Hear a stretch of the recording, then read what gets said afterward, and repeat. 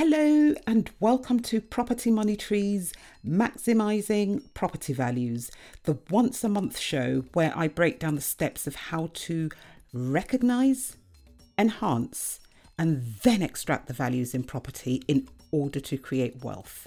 Would you like to find out how you can benefit from the steps of maximising property values? This is even if you don't own a property yet or have a deposit.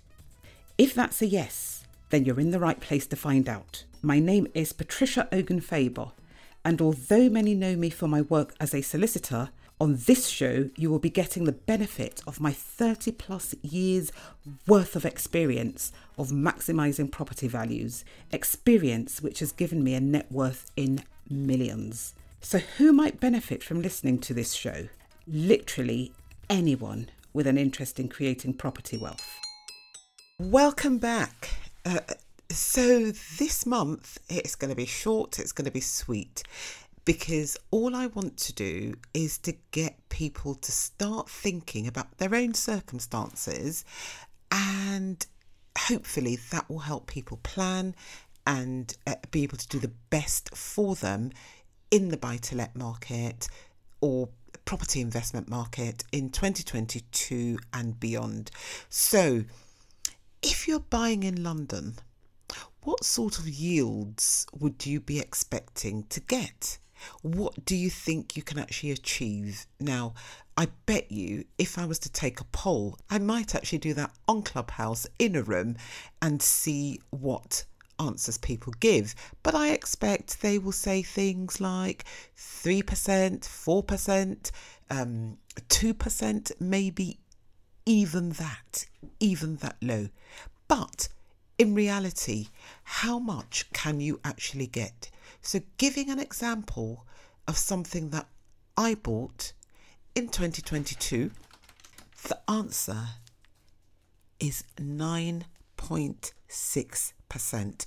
Now I'm using yields because returns on investments are very subjective. Depends on how much you put in, how much you take out. But yields are actually objective.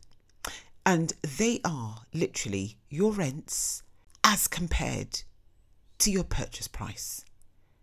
That is the yield. So this is a 2-bedroom flat that I bought in South London. Reconfigured it a little bit so it could be a 2/3-bedroom flat. Completely refurbished it. Looks amazing. Bought it for £210,000. Spent about £35,000 on it. Rent's just agreed at £16.80 per month.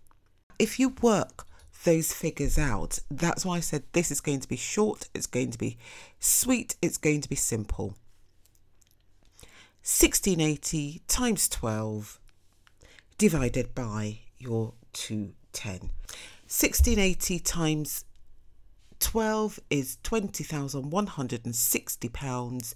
Divide that by £210,000 times 100, because we're working in percentages, and we get 9.6.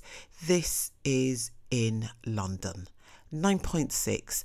So it doesn't matter where you are. What matters is that you buy right.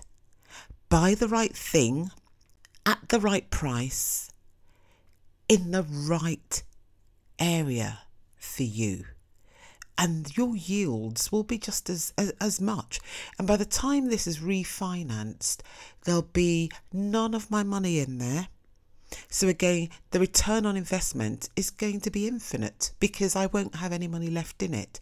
So again, short and sweet, what kind of yields can you get in London? And like I've just demonstrated, you can get 9.6. That's close to 10%.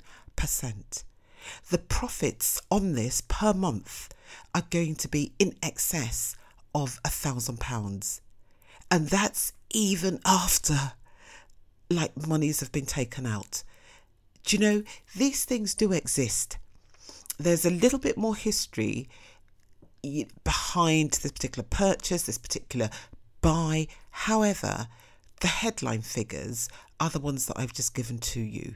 You know, when you're buying, buy right. And you don't need to, you know, people always say, oh, can't afford London, can't afford London. But where else are you going to get those kind of profits per month? Think about it.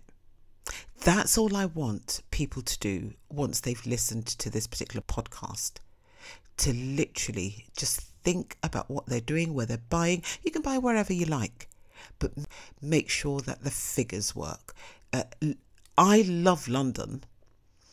Other people might not. If you don't live in London, you might decide you don't want to buy in London anyway. And I'm not actually doing this to say buy in London.